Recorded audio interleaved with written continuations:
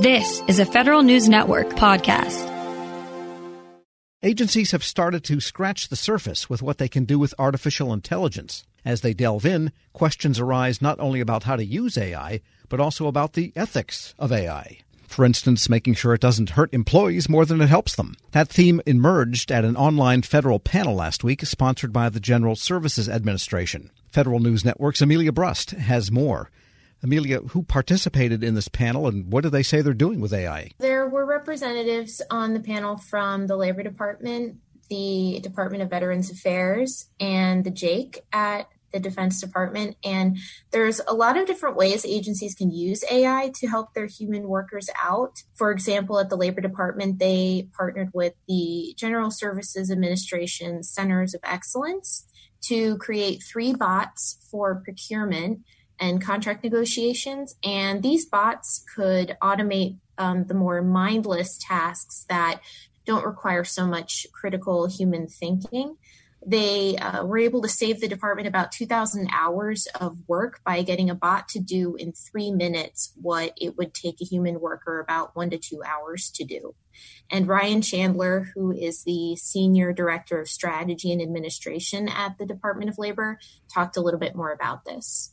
So going out and aggregating data from various sources, pulling down those screenshots, that sort of a thing. There's no critical human thought that's happening there. It's just a rote, repetitive task. And so trying to find those tasks in our organization that sort of fit that description. Like I said, we have a highly trained workforce. Let's let them do the work that they're trained to do and don't ask them to go out and pull screenshots and type in data. And that's Ryan Chandler of the Labor Department. And Amelia, VA made headlines last year with the way it was applying AI. I think they made a smart tool that cuts down wait times for veterans' benefits claims. What did you learn about that? Yeah, so Zach Goldfein, who is the Deputy Chief Technology Officer for Benefits at VA, talked about this tool.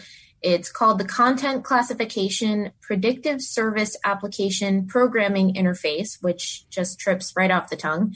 And it can cut down the amount of time it was taking humans to transcribe the language that veterans write in their benefits claims into the exact right words that VA system needs to automate those claims. Before, any attempt to automate them was failing almost every single time because a veteran would write something such as "my ear hurts" or "I have ringing in my ears" when the official claim term they were looking for was hearing loss. So Goldfein described how this was just one way that AI could help out VA employees. We all have parts of our job that we don't like, whether that be like a million emails we need to respond to or entering like certain data elements when we need to like take leave. There are always monotonous parts of our jobs. I would guess that most of us wish that we could automate those away. This is one of those things that people just didn't like to do. It was manual data reentry in a scenario where many of them are veterans themselves. They'd rather be spending their time doing things you'd think they'd rather be spending their time. So it's good to know people won't lose their jobs, I guess, because of artificial intelligence. There's still the ethical questions that come up around AI and the samples that are used and the data sets they use, and if the whole algorithm is appropriately used, risk factors, security issues, and so on.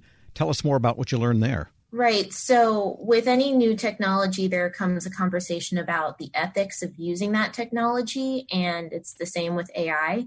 So Alka Patel, who leads the AI ethics policy at the Joint Artificial Intelligence Center at DoD, said she prefers to think of ethics as more of an enabler to AI, not so much an inhibitor.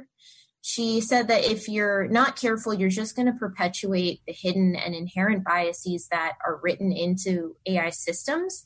And that doesn't only perpetuate those biases, it can also literally endanger lives.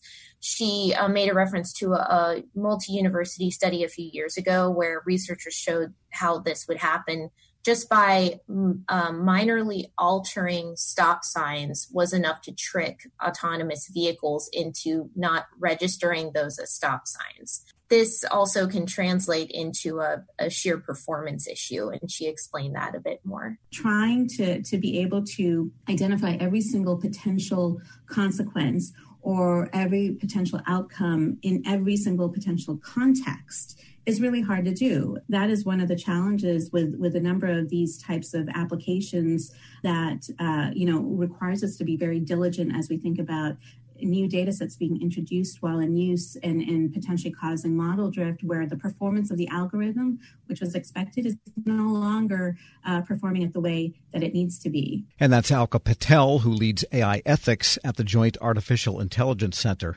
Amelia, what about agencies and contractors when they hire them to do artificial intelligence?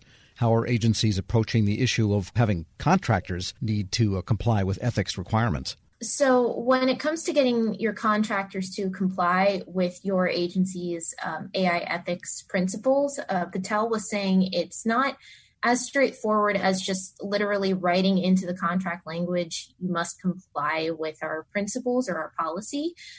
She said that may work from a signaling point of view to show contractors where you're trying to go, but it's not actually effective in reaching your objectives. So she personally has a background in engineering and law, and she said that agencies should not be so concerned with dictating instructions to contractors. They need to recognize that the technology is still too nascent at this point, and they need to be more collaborative with their contractors about where they want ethics policy to go.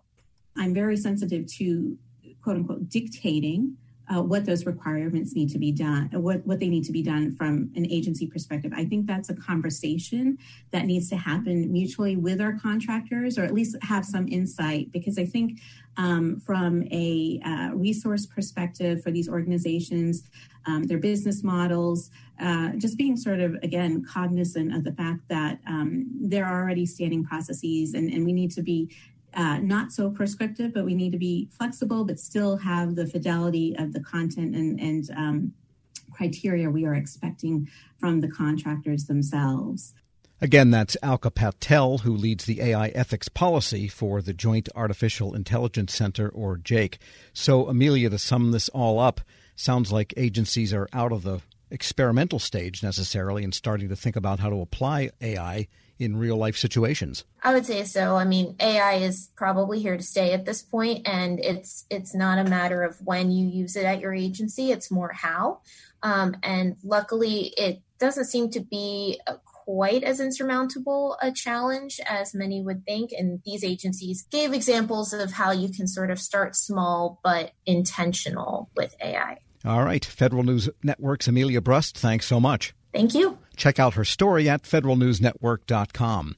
Grab a 30-day free trial of Live by Live Plus, and you'll get unlimited skips, commercial-free music, and all of the podcasts and live streaming events you can handle. Visit livexlive.com/podcast1 to learn more and start your free trial.